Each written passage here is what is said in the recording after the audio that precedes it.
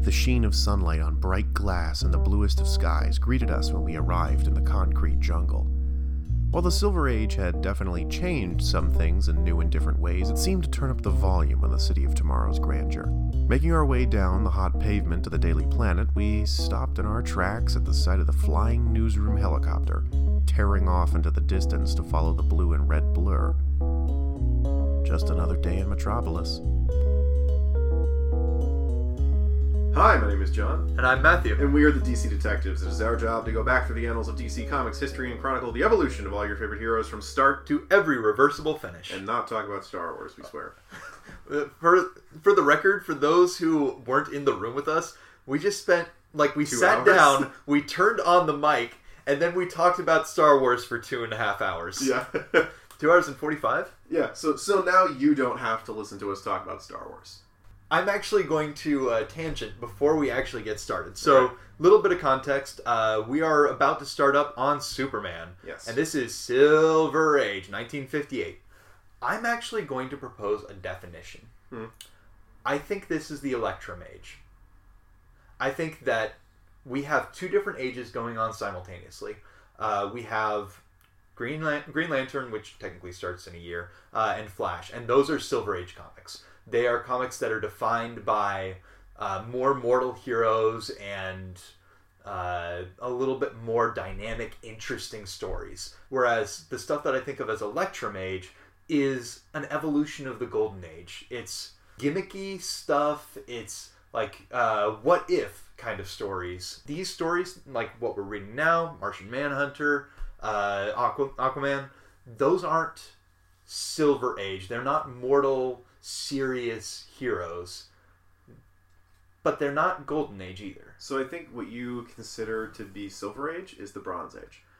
It might be, because what you're describing to me is Dark Knight Batman, which is 1980s. Well, Batman and Mortal and Emerald Dawn and Crisis on Infinite Earths, and this is the Silver Age to me. But we're already seeing Flash and Green Lantern having pages of doubt of right, and then we'll shortly be getting the Fantastic Four. Right, but what I'm saying is this is the gamut of the types of heroes. Aquaman is still Silver Age, being happy-go-lucky and weirdly gimmicky. I think that's very Silver Age because I think anything that's dealing with the backlash of the comics code is Silver Age. Anything that's an evolution of what that is, to me, is the Bronze Age. Because yeah, you're right. There is some weird mercurial form of character between Bronze and Silver, and maybe we need to go back and read some of those volumes that we skipped to get here for Batman, Superman, and Wonder Woman. That might be the age you're talking about. This feels like science fantasy. This, to me, is the same level as The Flash. And I see doubt in some of these with how Superman deals with things. It's not as profound as Flash and Green Lantern because those are new characters, but they're trying to give Superman in these some doubt that is comparable for Superman. So I'll agree. Maybe there's something qualitatively different in my mind about Flash and Green Lantern, and I'm not quite sure what it is. Well, I kind of latch on to that sense of mortality, but it's not directly that. I think it's also just humanity. It might be the humanity to it, but it's also, I think, better writing. Yeah. I think that really is what it comes down to, is the teams are better on those two books than any of the teams that we've seen so far. And I think that really does make a difference, because those guys might be the new age. And I don't know if these guys, the guys who we're going to be reading right now for the Superman book, it's Jerry Coleman and Otto Binder with Al Pastino and Wayne Boring, Kurt Swan and Stan Kane were doing the covers and stuff like that. So Boring and Plastino were doing the art, and Binder and Coleman were doing the writing. Maybe these are guys from the Golden Age that were told to spruce it up, and maybe the guys who were doing Flash and Green Lantern were new guys coming into the industry, and they've got a different perspective. Maybe to be honest, I don't know. At least from an art perspective, I don't know. I'm sure we could look it up, but I'm wondering if it's a difference of pre and post war guys. I wonder. I don't know how much younger the guys were writing, Green Lantern and Flash, and maybe that's them coming out of the war and having a different viewpoint, or maybe it's guys who lived through the war, or maybe it's new guys coming in based off of a world post-war. I don't know, but I honestly think they're better writers, and I think that's part of it. There's the other question: is at what level is the change being pushed? Because if it is like the writer and editor jobs are split apart, but the editors are the ones who are often handing out storylines. So then the question becomes, if it's a quality of writing thing, is it the moment to moment writing rather than the story ideas? Is it something that's being driven? Is the Silver Age of Green Lantern and Flash being driven by the editors, or is it being driven by the quality of the moment to moment writers? And I think also some of it is question. Superman's not getting a hard reboot like they were. Yeah. Well, I think that's part of it too. Is there is some level of expectation you have for Superman, Batman, and Wonder Woman at this point to service children, because they are the ones that stuck through as examples of good superhero comics during the Comics Code issue. I think there's a level of responsibility that is attached to the characters because of their notoriety and the high level of readership for them to be tamer and more happy-go-lucky.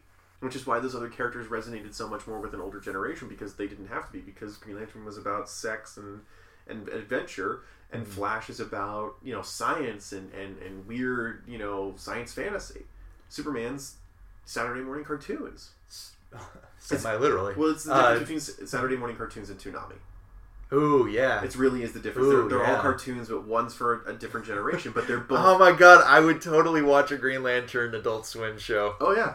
But, I think that's the difference that you're seeing. Okay, so maybe I shouldn't be thinking of this as different ages, but rather different creative movements. Yeah, I think that's a valid way to look at it, because I honestly look at the ages just based off of historical situations. Silver Age is anything written in reaction to the Comics Code. Not so much a thematic age for the writing, so much as just an event that then a timeline event that then denotes where we are. That's interesting. Yeah. One thing I will throw out there with regard to, I guess, Electrum versus Silver movements, or however we want to differentiate it. First off, let's be very clear going into Superman.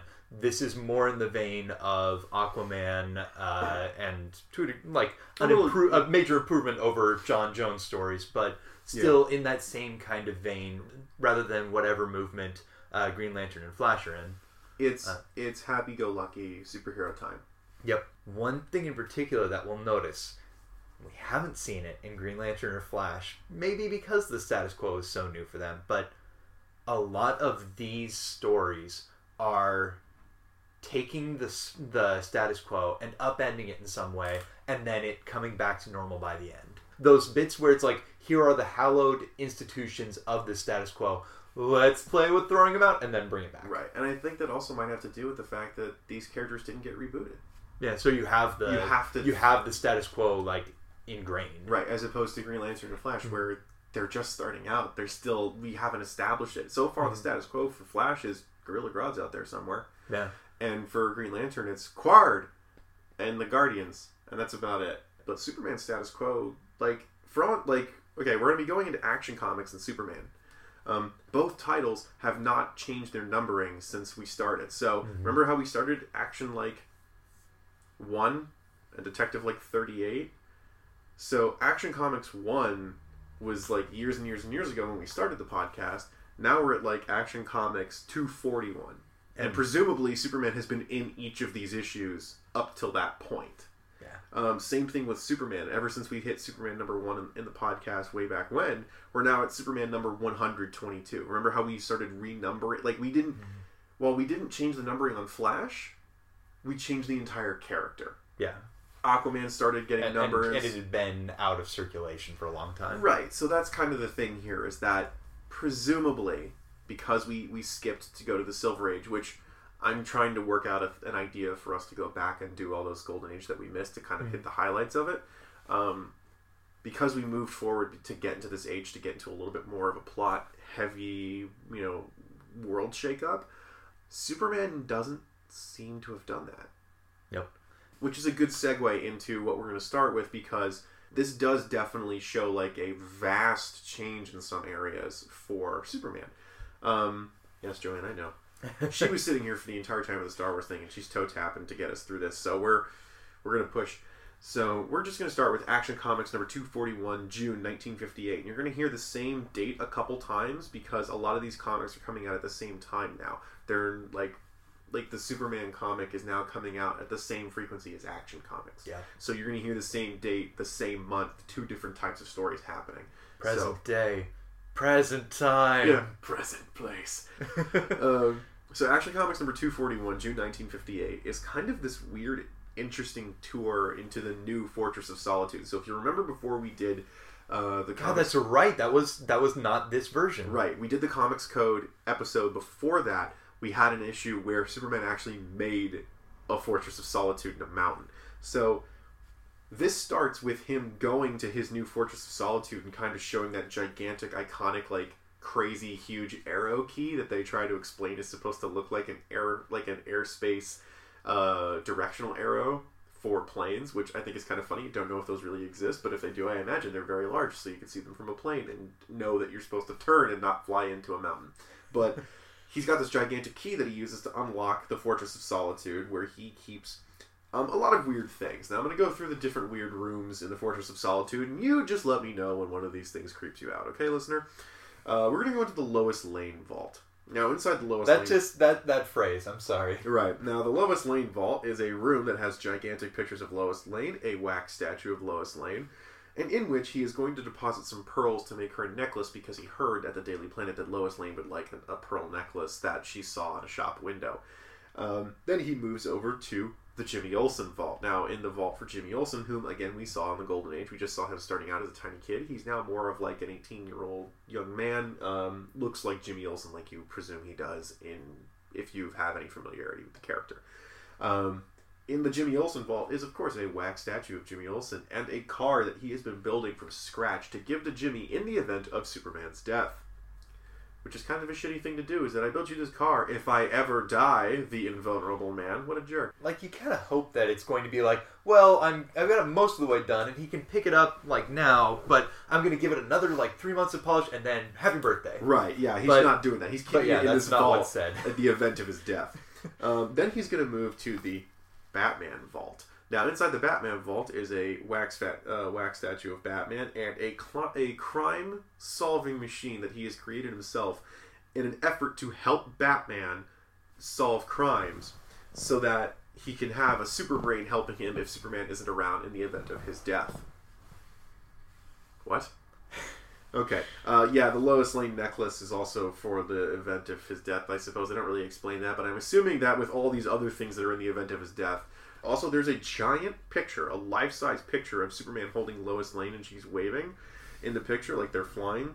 And underneath the signature, this is what kills me, to Superman from Lois.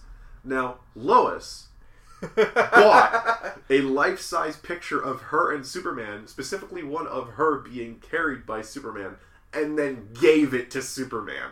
It's what? It's roughly equivalent to was it the children's book rather than the comic book where Wolverine gave Nightcrawler a picture of himself? Yeah, pretty much, yeah. And then we move on to, of course, the Clark Kent vault, where he's got an entire vault dedicated to the person or the persona of Clark Kent. In the event of his death, his secret identity is still maintained because it looks like Clark Kent is a buddy of Superman's, and Superman thought about Clark Kent too. That's weird because when you die, so will Clark Kent, so now no one's going to be like, hey, Clark, check out this. Oh, you're not around either. He's also got his painting room where he's painting with a gigantic brush and like supervision, and as he's looking at the Martian landscape, which is not what Mars looks like, according to John Jones's adventures in Detective Comics. And he's also got a lab where he's working on some kryptonite stuff in a huge lead suit. Not to mention he's also got like a menagerie, a chemical room, a bunch of trophies from old criminals and stuff like that. He's got a bunch of what is essentially what you now expect in the Fortress of Solitude to be in those offshoot rooms that don't house Kryptonian crystals from Jor-El that teach him about being a Kryptonian. Also, that gigantic diary made of metal that he heat visions his diary into, which I always thought was really cool. But he also writes in Kryptonese, which is incorrect. It's Kryptonian, how dare you? But I'm going to let that pass because it's the first time we've ever seen that. So, in this first time we're ever seeing, of course, the Fortress of Solitude. Oh, sometimes he also writes in his metal journal with his fingernail, which is dumb and really terrible. Yeah, no, just the sound does not... No. Right. So, Superman's in his Fortress of Solitude, and he gets a message that says, like, I've hidden inside your fortress, Superman, come find me. So he's basically doing this hunt for this mysterious intruder inside the fortress that lasts for a few days, and eventually he goes into the Batman vault and realizes there's a puddle of gray and blue goop in the Batman room, and goes, I've figured it out. I know who it is. And as we see Superman doing Superman things in the fortress, a cave collapse happens, and a kryptonite rock falls near him. And out of the shadows comes Batman. It was Batman the whole time, messing with Superman, going like, hey, it was your birthday, and I wanted to give you a surprise for a mystery you couldn't solve, because what do I get? The man who has everything. So I tried to give you a super mystery, but I screwed it up because now you're in your kryptonite and I can't lift the rocks and you're gonna die. And Superman's like, gotcha, and crushes the rock that I guess he painted to look like kryptonite. And he goes, I knew it was you because I saw the gray puddle under your feet, and I knew that was the wax version of Batman, and you were the real Batman in the Batman vault. And I'm going, Batman, really? For being like the world's greatest detective, you didn't go like, I need to sweep up this hot wax. And he has like, Alfred to clean things. Oh god, it was so bad. But actually, does he have Alfred to clean things not at this point? Not in the fortress though. No. I'm just trying to. Yeah, Alfred. Yeah, we he had him. I'm wondering whether he got retcon. No, that's later on. That's later on that Alfred dies. Yeah. Bottom line being, Superman and Batman have a jolly old time on Superman's birthday, the Fortress of Solitude, with a really weird mystery that actually wasn't really a mystery. It was kind of an elaborate prank. That's Action Comics number 241. Now, we go to Superman number 122, July 1958. There's a couple of shorter stories in the magazine. It looks like 3 stories inside it, wherein Metropolis is making a time capsule to be dug up in the whatever, some odd century. And in it is going a bunch of stuff that the people of Metropolis have put in. And Superman gets this weird compulsion to start getting things from different celestial bodies around our solar system and bring them and tell the people who are making time capsule to put them in there, and everyone's getting really weirded out because Superman's being really forceful about this.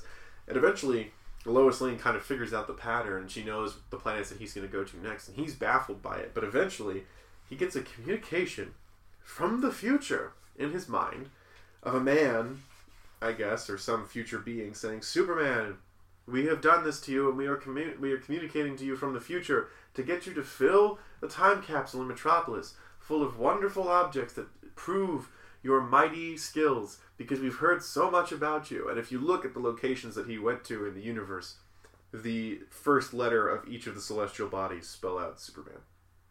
Saturn, Uranus, Pluto, Earth, Rhea, which is a satellite moon, Mars, Ariel, another satellite moon, and Neptune.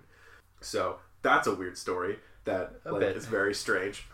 The next story in this Superman magazine is Jimmy dreams about Superman being the president, which is a very weird storyline, but just funny as all get out, because Jimmy has no concept of how real things work. So when he gets a presidential car, the license plate just says official car, and I'm like, I didn't catch that. Oh, it's great. It's on the Instagram if you want to check it out. But I'm like, way to go, Jimmy. That's just even in your imagination, you don't know how things work, you idiot. So it's great. And also, of course, Superman makes his vice president Clark Kent because they're buds. And Jimmy is put into the cabinet because he's Jimmy and it's his dream. Just guys being pals. Yeah, guys being pals, guys. Also, Jimmy frequently introduces him as, I'm Superman's pal, Jimmy Olsen, which is the title, of course, of Jimmy Olsen's spin-off comic, Superman's pal, Jimmy Olsen. In the final story in Superman number 122, a freak accident with an experimental radio helmet getting hit by lightning while Superman is testing it makes a lightning signature of Superman that then goes down to Earth and then inhabits a soldier who's just kind of minding his own business, and the guy gets Superman's powers for the foreseeable future. And as Superman kind of observes him from afar, he realizes there are some bad guys who are trying to kidnap him and get the secret out of him so they can make Superman soldiers. I don't know, it's not very clear. Bottom line being, Superman uses this guy as bait without really telling him. And then once he catches the criminals, he then puts kryptonite near the guy, I guess, and then takes his powers away from him without telling him. I'm like, that's dangerous, because the guy doesn't know that happens. Because he doesn't. Oh, I didn't even think of that portion. Yeah, he doesn't know that he doesn't have the powers anymore, and he didn't know that he had them to begin with. So it wasn't like he woke up and felt pain or whatever, or got shocked by lightning. He just was like, I feel good today, and then flew around and jumped in front of bullets and stuff. You take the powers away from him, he's going to think he can still do all that. And I was like, that's irresponsible and weird. So, just a strange... Yeah, it was these guys who were like...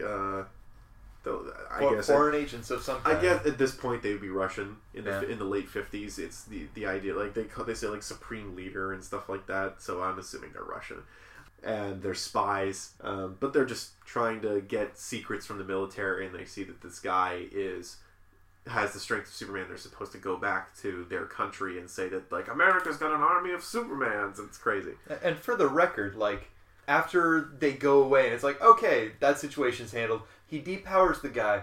Should he have... there's actually an ethical question there. Should he have depowered the American soldier who had Superman's powers for a little while? Right. Because kind of a dick move. I mean, this guy clearly isn't as good with the powers. He is actually a little bit accident prone. Stuff goes wrong. But should he have taken that out of the hands of America's defensive arsenal? Also... should he not have told the guy that he's doing that? Also so that the guy doesn't like do something stupid like step in front of a gun and be like, hey guys, watch this, and then get shot? Like, because that's my nightmare scenario for that guy. I didn't even think of that portion, like, but yeah. Like the next sequence we see of this guy after Superman kind of points a kryptonite rock and a lead case at him is he's peeling potatoes by hand, going like, "No, I don't have my powers anymore." I'm like, "How did you find out you didn't? What did you try to do? How are you okay, sir?" So I don't know. Like, I feel like that whole situation is very irresponsible for a lot of reasons. Superman, very irresponsible. Yeah, for a lot of reasons. Very irresponsible for a lot of reasons. Action Comics number 242, July 1958. Hey, look, it's the same month. It's the first appearance of Brainiac and the first appearance of the Bottle City of Kandor. And it's all in this story. It's awesome. It's actually a really solid story. And I was like, for being a Silver Age comic, I don't think you could ask for anything more from this story at the time that it was written. I think it's actually probably the best story in this group that we read. I'll agree on writing. There's one with art that I'll... Yeah, no, there's better art, but I think that this is one of the best written stories that we've seen of Superman that's like straight up Superman doing awesome stuff. Yeah. So apparently Lois Lane and Clark Kent are allowed to go on a spaceship into space with no formal training, and also just like they look like they're wearing machine coveralls, like they're not even wearing spacesuits. So thank God for people not knowing how space travel works in the 1950s. And as they get into space, they get in the path of like a flying saucer that knocks them kind of off course, and of course Clark jumps out of the spaceship to like look like a coward, as if he's retreating and gonna fall back to the planet by himself without burning up on re-entry. He's got a jetpack. That'll get him home fine. Yeah, I guess. And so he leaves Lois and the rest of the crew on the ship, and Lois is like, what a coward. And of course he flies behind a rock, changes into Superman, and starts to attack the flying saucer, and in which is Brainiac with his companion, an alien monkey named Coco. You know it's an alien monkey because it's got a little antenna above its head, and that's the only distinction. Pretty much. These are black and white for me, so was it a green monkey? It's pink. Yeah, okay, so it's a weird color. But Brainiac is like, Earth, I guess this will do, and begins to shrink major Earth cities so that he can bring them back to what is not his unnamed home planet. I will name it for you because I'm a nerd. Colu. It's in the... I didn't know that. In Justice 2, he's Coluan. He refers to himself as Coluan. If you Google it, is planet Colu. I think it's Colu. He is of a race of beings. But he's bringing these cities back to his home planet that has been destroyed, or kind of it's turned into a barren wasteland, so he can kind of repopulate his planet with these new cities. Cool motive, still kidnapping. Superman's not going to have any of that. Unfortunately, a bunch of these people in like Paris, Rome, New York, Metropolis get shrunk and put in bottles, and everyone's probably freaking the hell out because now they're tiny in bottles in a ship in space with an alien and an alien monkey. That's got to be horrifying because those things are got to be like the sky has to be everything that you're seeing. So like there's no clouds, no blue. Like they're seeing the inside of a spaceship on like the Champs-Elysees. Like that's got to be horrifying. So that's an interesting question. Whether there would be like that kind of cloud diffusion. I don't know that size. I don't know.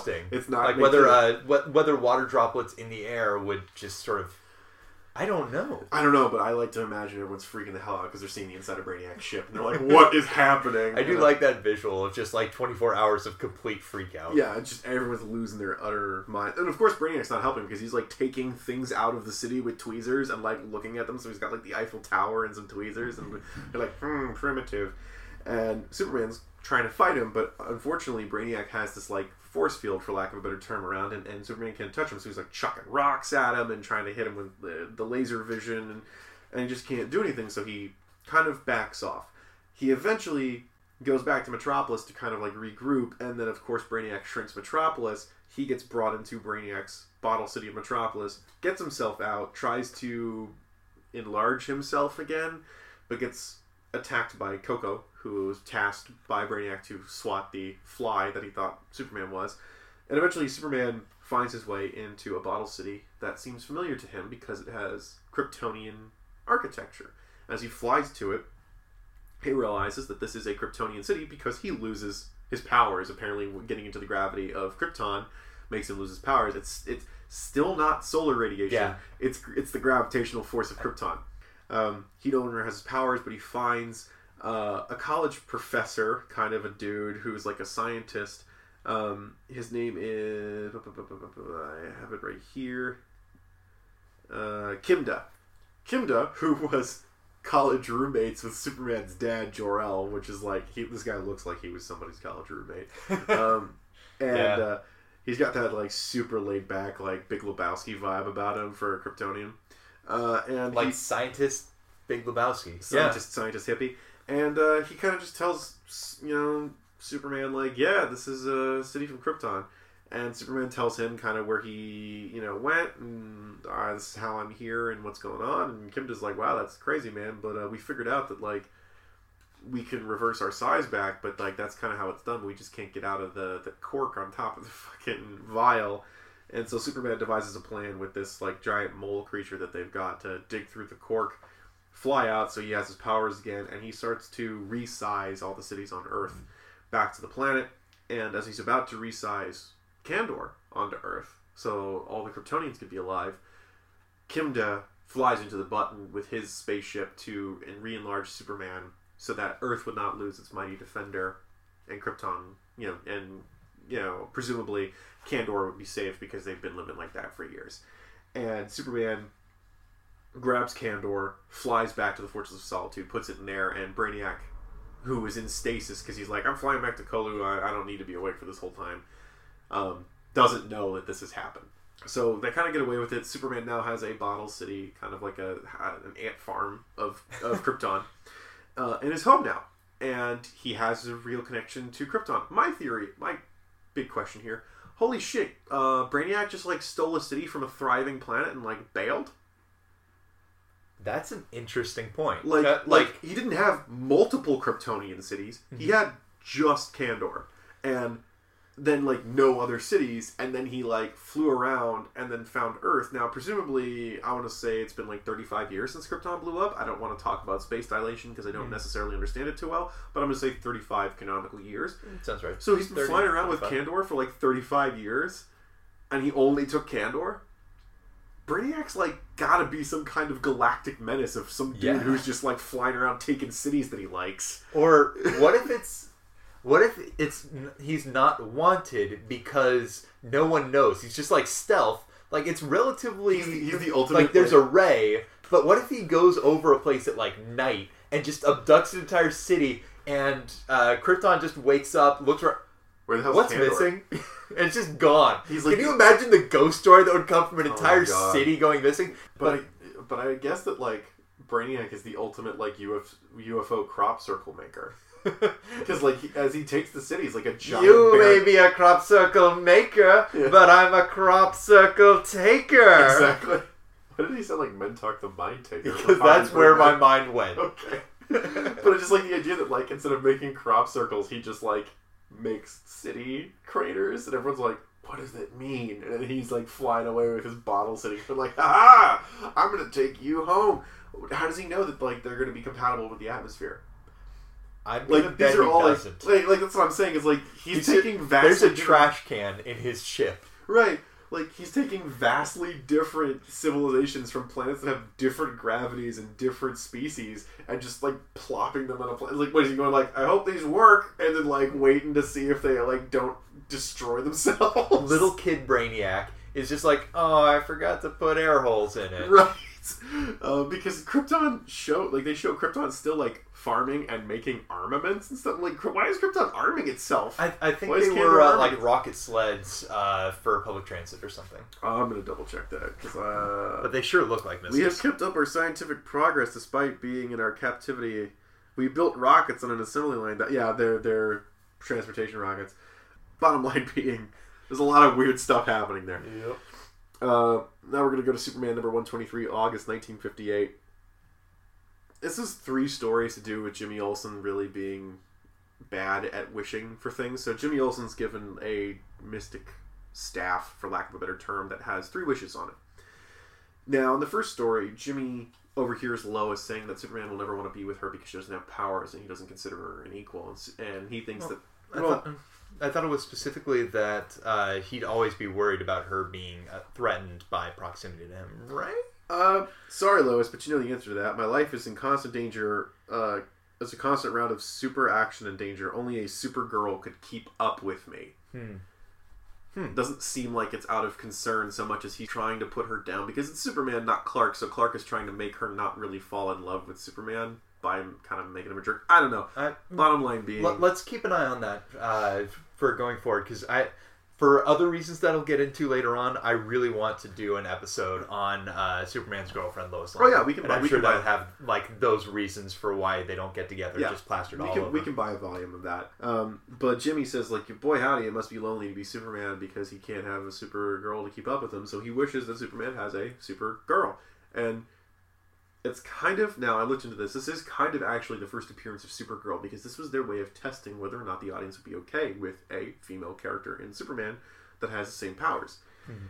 So he makes Supergirl come out of magic nowhere, parts unknown, and she helps out Superman, like, lift a plane and stuff like that, and she immediately is taken by him because her entire purpose for existing is to be his companion. So she's kind of smitten with him by automatic nature. Superman's weirded out by this, of course, because he's like, who the hell are you, crazy? And did you just wish me a girlfriend, Jimmy? Pretty much. Jimmy wished him a girlfriend, and of course Lois is distraught. But really the problem with Supergirl at this point, or Magic Supergirl, I'm going to call her that, is she's clumsy and not really used to her power. She hasn't had the training that Superman has, so she's kind of getting in his way. And eventually she kind of takes one for the team for him by, like, saving him while bad guys drop kryptonite on him while he's, like, trying to hold up a railroad track by jumping and grabbing the kryptonite herself. That starts to kill her, and she asks Jimmy to wish her out of existence. Which I was worried Lois would do it out of anger and, like, effectively kill Supergirl, which you know would have happened in, like, the Golden Age. Yeah, I could see that. But she says, like, it's okay. I was no help to Superman anyway. It's best that I go. Give Superman my love. And Jimmy wishes her away. Basically, he can cancel his wishes at any time. It doesn't cost him a wish to cancel his wishes. But as we move forward... Hey, remember that time someone existed for 5 minutes and then didn't? Yeah, and no one talk about that. So, of course, Jimmy got in the paper because he told Lois and Clark that he wished Superman a girlfriend. They wrote about it. And of course, thugs break into Jimmy's house and take the magic staff, wish that Superman has no powers, and then bury it. So Superman has no powers, but him and Jimmy go on this, like, ridiculous cavalcade of nonsense to make the thugs think that he still has powers when the wand doesn't work on him. And eventually it works, and they go to dig the staff up to, like, break it because they're mad that it didn't work. And Superman finds the staff, Jimmy cancels the wish, and everything's okay. Then we have what I like to call Kryptonian Back to the Future. Yeah. Where Superman... Yeah. Where Jimmy... Oh, yeah, really? Yeah, it basically is Back to the Future. So, Jimmy feels bad that Superman never got to meet his parents, so he wishes that Superman would meet his parents by typing out his wish specifically on a piece of paper so that he doesn't screw it up. Unfortunately, Jimmy can't spell, and instead of writing meet, writes mate. He wishes that Superman will mate his parents. So Superman... Yeah.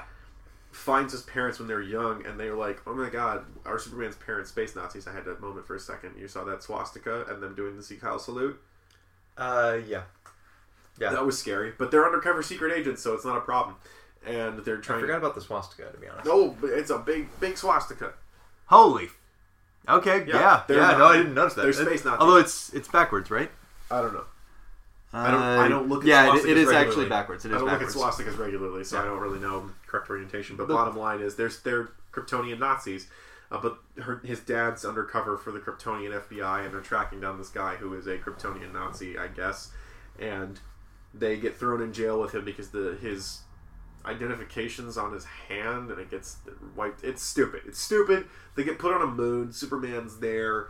And he helps them get together because his parents aren't married by helping them defeat this guy, and they realize that like life is short and blah blah blah, and they should get married because they're in love now. Why wait? And then Lara, his mother, says like, thank you, Superman. I hope someday that we meet someone just like you, or our son grows up to be just like you, and kisses him, and then he gets whisked back to the present day. He's like, Jimmy, give me the fucking wand. Just, that's the scene I wish happened, was that he goes to Jimmy, just takes it from him and like breaks it. Like, you are not responsible for anything anymore. but no, he just takes it and like puts it in a safe somewhere or a closet. And granted, the wand can't work after the 3 wishes have been wished for another 100 years. So it's essentially safe in Jimmy Olsen's closet.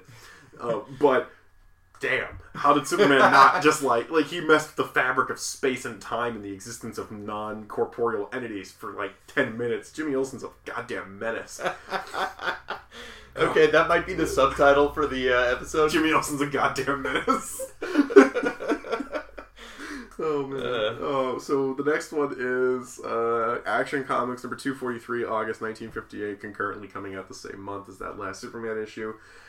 Superman meets Cersei, who is, I guess, a Kryptonian who got stranded on Earth somehow. Is she? I thought she was just kind of a general space alien. She's Kryptonian, if I Really? remember correctly.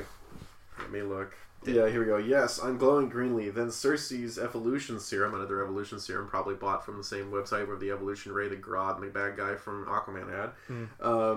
Cersei's evolution serum contained a small dose of kryptonite, just enough to change me biologically without weakening my super muscles. It's definitely... If the original Cersei could concoct a Kryptonian serum, she must have come from Krypton. All right. I have been shown who is the boss.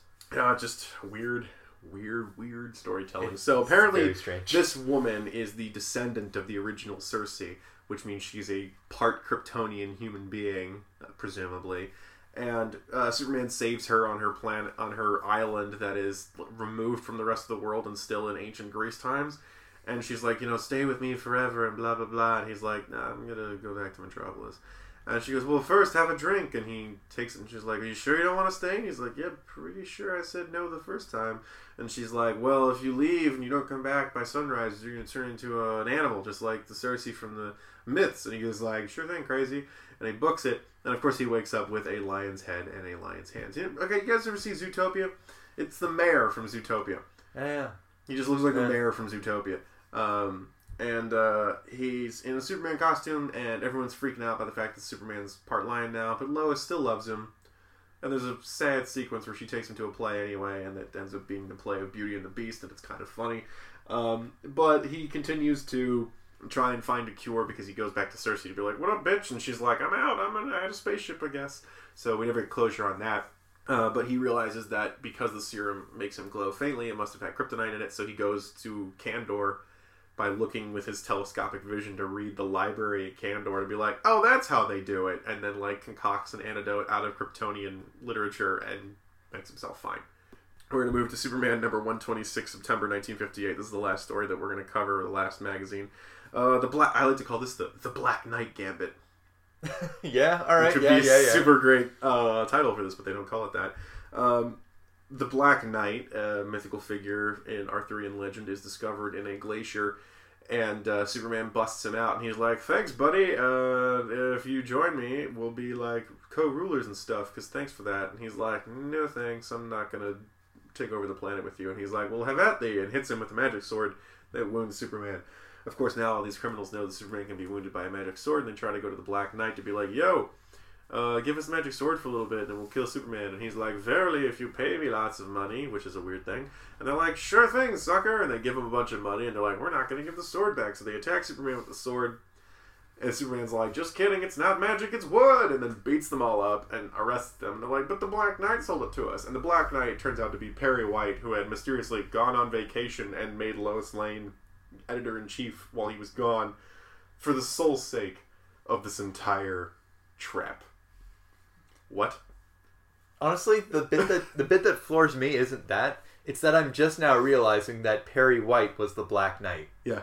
You didn't realize that? White and black. Yeah. I didn't put that together. It's good, right? It's like, god damn it. Also in this story, or in this book, Lois and Superman are stranded on an island because I like to point out the Daily Planet flying newsroom is super cool. It's basically a helicopter that's got like new stuff in it. It's pretty dope looking. They crash land on this island because a meteor almost hits them, and of course the meteor lands on a volcano of this island they crash land on, and Superman's like, don't worry, Lois, I'm sure we'll find a way out. So he goes to the woods, changes into Superman from his Clark Kent garb, tries to fly into the air, and then realizes that the meteorite was kryptonite, and of course being the volcano is now spewing out kryptonite dust into the air, and he can't fly through it, and he can't dig under it, but I'm going, why can't you just fly horizontally? But that is neither here nor there, because they're stuck on this island basically indefinitely because Clark is convinced that they can't get off of it, and so he decides to tell Lois that he's Superman, and does, and they're like, I guess we'll get married by these indigenous people who live on the island, which is weird, and they're like, well, we only marry people in a week's time, so come back in a week and we'll marry you, and they're like, sure, I guess that sounds legit. And in that week's time, the kryptonite meteor falls into a fissure into the earth and is no longer spewing kryptonite gas into the air. So Superman has his powers back at full strength and he can do stuff. And he realizes he blew his secret identity gag, so now he has to come up with a way to explain that Clark Kent tricked her with science. So he just like makes a bunch of machines out of like shipwrecks and like says like, oh look, it's magnets and shit. And she's like, you tricked me, but you're so honest you didn't want to marry me under false pretenses. That's Superman. Boy, what a jerk. Trying to pawn me off on you. Now, they get back to the mainland where, of course, this story that Lois has run about a gang has finished and the trial has come to an end because they were worried. They mentioned at the beginning of the story that, like, maybe the gang will try and get, revenge on Lois for writing the story. When they come back, the trial's over and the guys are in jail, and Lois is like, maybe Superman wanted me to get stranded on the island for a week so that I wasn't around while the trial was happening. Boy, he really does care. Clark's like, God damn it! I can't win! So he's just resigned. The last story is very bread and butter for Golden Age Superman. Superman stops and while going undercover, stops a guy who's building buildings with shoddy material. I had forgotten that we'd already had a million of these stories, but yeah. And that's like the most Silver Age story that we've had. So I like to think that we have run the entire Superman gamut in this one kind of small month period in 1958, because we didn't actually cover a lot of ground with this. Oh, very few. But mind you, 3 months. Yeah. Now, mind you, that's not a problem because we're done with the summary right now. That's not a problem because everyone else that we've gotten to is either in 1956 or 1958 anyway. So we're just keeping the status quo in the timeline.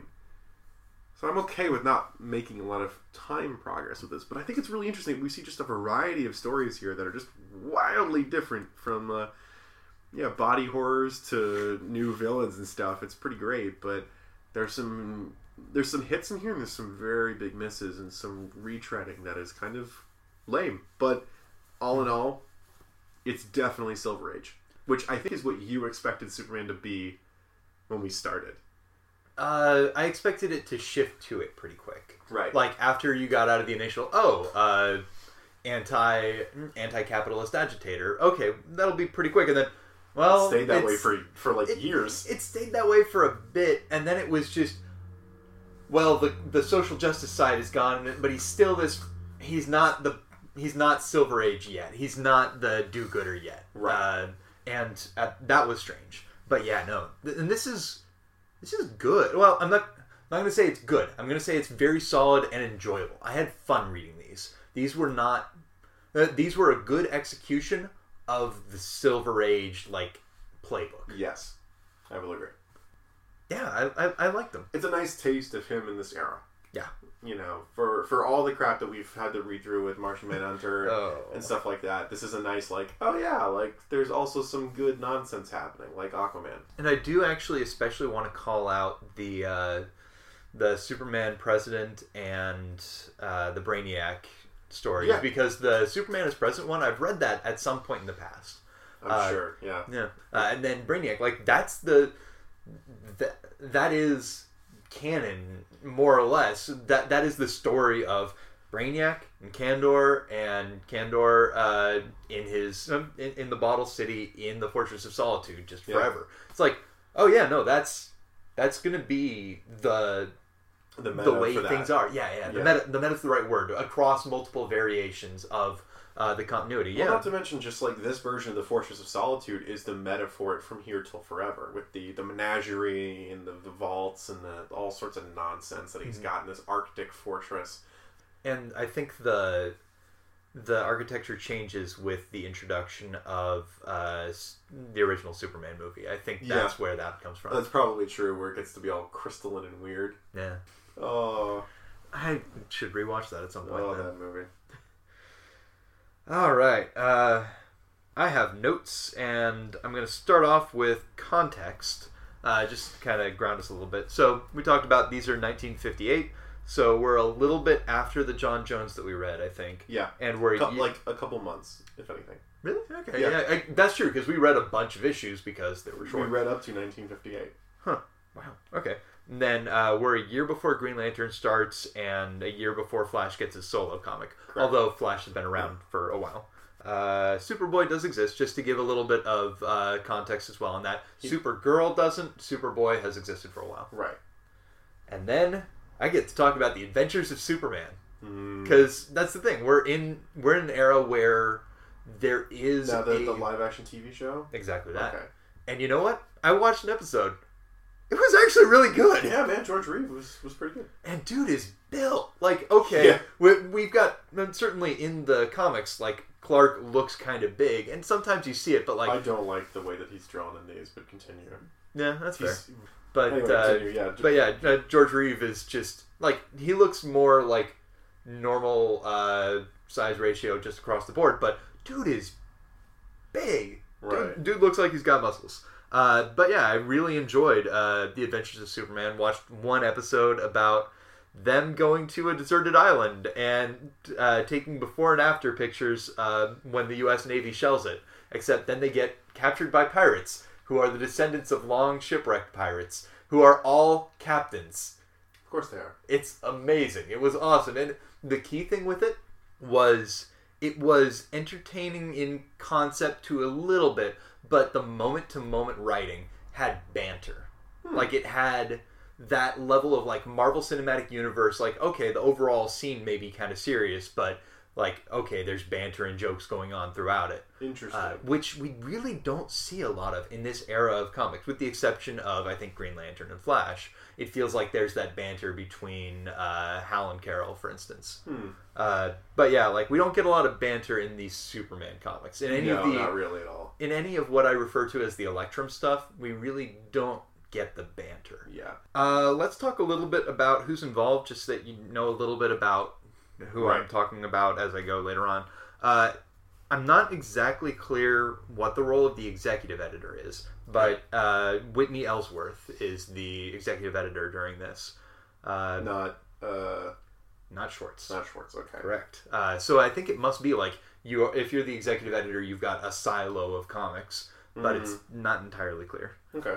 Because there's also editors, and the editor for all of this is Mort Weisinger. I'm sure I'm mispronouncing that, but I think that's the case. So to recap a little bit, Julius Schwartz edited for Flash and Green Lantern, Weisinger edited for Aquaman and for Superman now, and Jack Schiff edited for Martian Manhunter. Thing to note, just so that you have some awareness, apparently Mort Weisinger was extremely verbally abusive. The boss who you can never impress and who yells at you for hours. Writer-wise, we've got Jerry Coleman, Otto Binder, and then pencilers Al Plastino, Wayne Boring, Dick Sprang, and Kurt Schaffenberger. Inkers Stan K. I want to talk about Kurt Schaffenberger. Okay. Because, holy shit. He did the art for the the island and the volcano and the meteorite story. Yes. And I'm just gonna, like, in color, these are panels from Kurt Scheffenberger.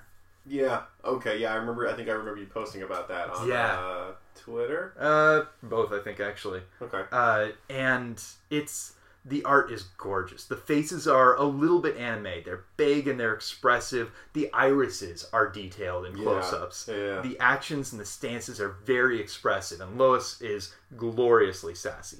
And I do highly recommend, if you can get access to a colorized version. The inking reminds me a lot of Green Lantern, and I love the inking in Green Lantern.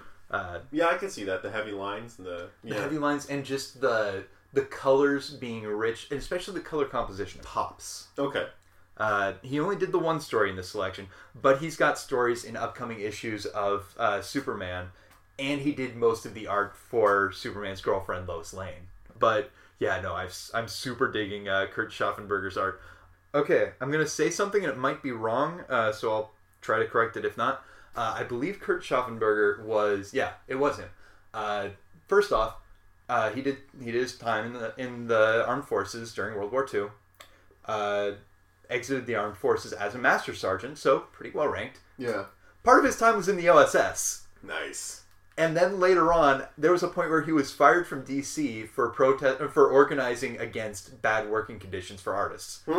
Yeah, Kurt's awesome, or was, but so wanted to call out that art particularly, and I want to do a quick retrospective looking at these Superman comics from the perspectives that I've looked at the other comics of the Silver Age in, specifically the paneling layouts, the closeness, the time to resolution, and the richness of the art. Paneling, like whether the layouts are just the standard grid or if they do things more interesting, it's a mixed bag. You get because there are so many different artists, some of them have more interesting paneling styles, some of them don't, most of them don't. I think it's specifically Boring has the most interesting layouts, ironically. He breaks up the grid. You remember how I talked about like the corner of Utah cut? Yeah. Yeah, he does a lot of those. Nice. The stories where it's got that is mostly him. Other people kind of do like the wide panels occasionally, but that's really the extent of it. You don't get like the really interesting compositions. Like we never get those like 3 panels in a row of time passing that we get in like The Flash especially. Okay. So, mixed bag on that. But there is some interesting paneling sometimes. In terms of closeness, like both in terms of like how close the camera is, mostly in terms of how close the camera is to stuff, so that you feel like not a participant, but you're not like a detached observer like we saw with, I want to say that was the first episode of Martian Manhunter. It's like everything feels like super distant from the action. Here it's a goodly mix. Characters are standing close together, and we get close-ups of the characters, and we get close-ups of the action, like him like punching a new metal and being like, well, that clearly isn't indestructible. Right. We don't feel distant from the action, if nothing else. Time to resolution.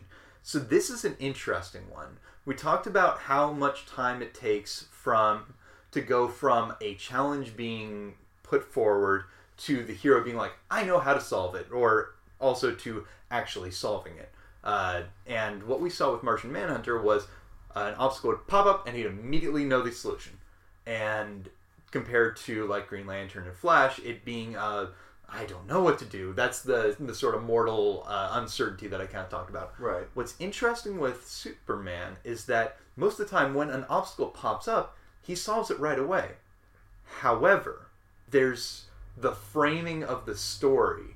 The key thing is it doesn't feel like Superman is omnipotent, because the challenge that gets raised at the outset of the story, like the core thing to overcome, it's not just that it takes a while for that to be resolved, it's that the stakes are so personal for it. These are all stories that are personal stakes for Superman, with very few exceptions. Like, Supergirl is copied off of Superman, and she uses his powers irresponsibly, or doesn't quite get it right.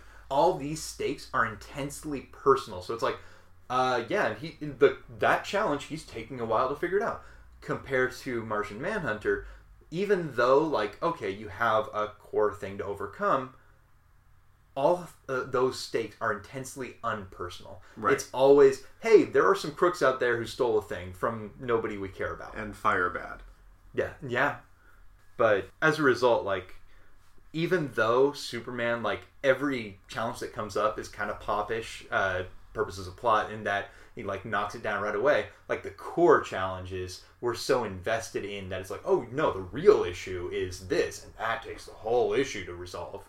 So I feel like Superman is definitely powerful, but he doesn't come across as completely omnipotent, which I'm a fan of. Yeah. And now I get to talk about the richness of the colors. Because most of these are, they're normal. They're normal coloring styles. It doesn't do anything special. But with the exception of Kurt Schaffenberger's stuff. And this got me to, like, revisit, what was it that I actually liked so much about Green Lantern's, like, inking and stuff. And I just kind of want to, like, to update the perspectives that I've been viewing the Silver Age in. I want to kind of go over that a little bit. The color palette in most of these comics that we read is a lot lighter than in Green Lantern. When the Green Lantern, like, first off, like, Green Lantern himself, the costume is green and black, whereas Superman is that sky blue, a yellow, and a red. And it's not a dark red. It's not even like a bold red. It's a highlight red. Right. The color palette in Superman comics feels a lot more pastel. And additionally, the other key thing is when Green Lantern comics want something to pop, they don't muddy the canvas. Like, looking back on it, the backgrounds and, like, background characters in Green Lantern comics are a lot simpler and, like, more neutral colors compared to, like, it feels like the color choices in Superman comics or other Silver Age comics, there's a lot more going on in the backgrounds and a lot busier backgrounds and a lot same color kind of backgrounds. So it winds up like you don't see, like, foreground background. It doesn't feel like there's as sharp of a distinction as there is in Green Lantern comics. So that was something I wanted to kind of look at and think about. And also talked a little bit about how Martian Manhunter didn't have, like, expressive characters. Clark and Superman aren't terribly expressive, but they're, like, on the human end of stoic. Yeah. So it's like, okay, yeah, and you get good reactions occasionally. Oh no, this is I am a lion now. Yeah, Jimmy and Lois are more expressionful than him, or expressive. Yeah. And that is most of my stuff. I have random fun. Sure. All right. This is a little bit of coolness about me, actually, or at least my family. On page 3 of Action 241, there's a lightning fingerprint classifier in the super brain that he has for Batman. My grandpa was actually involved in the effort to improve and connect fingerprint databases such that states can now, like, check against each other's databases. That's cool. Yeah. He was part of Search, was the foundation that kind of, or no, probably not foundation, but I think it's technically a nonprofit that sort of pushes for that. Cool. There's also a bit when Superman is president. He finds pirate treasure to wipe out the $300 million federal deficit. Fun fact, in 1958, the federal deficit was $16.4 billion, increased to $74.8 billion the next year. Then it evened up to $1.73 billion surplus in 1960. So that's what I've got. All right. Well, we are thoroughly into the Silver Age now with these weird stories, and I think this is a good start. I think this is a great place to bounce off of, because then we'll do the rest of the Trinity, and then we'll move to the JLA. But yeah, thanks for sticking with us with Superman, and we hope to see you again next time when we talk more about the Man of Steel, and then we move forward. So we will see you all next episode. DC Detectives can be found on SoundCloud and iTunes. To stay in the know, check out our Facebook, Twitter, Instagram, and DCDetectivespodcast.com. The few days we spent tailing Superman and speaking to Jimmy Olsen had us convinced that while this wasn't the same Superman we had encountered in the Golden Age, there were certain similarities that made us think that he too had been altered in a minuscule amount of ways like ourselves. While he was still saving citizens at super speed, he was much more the Blue Boy Scout than before, with some curious and strange capers awaiting him on a daily basis. To get the full effect, we kept our hotel room booked, and decided to see if any more alien visitations or body-changing episodes befell this Silver Age Man of Steel.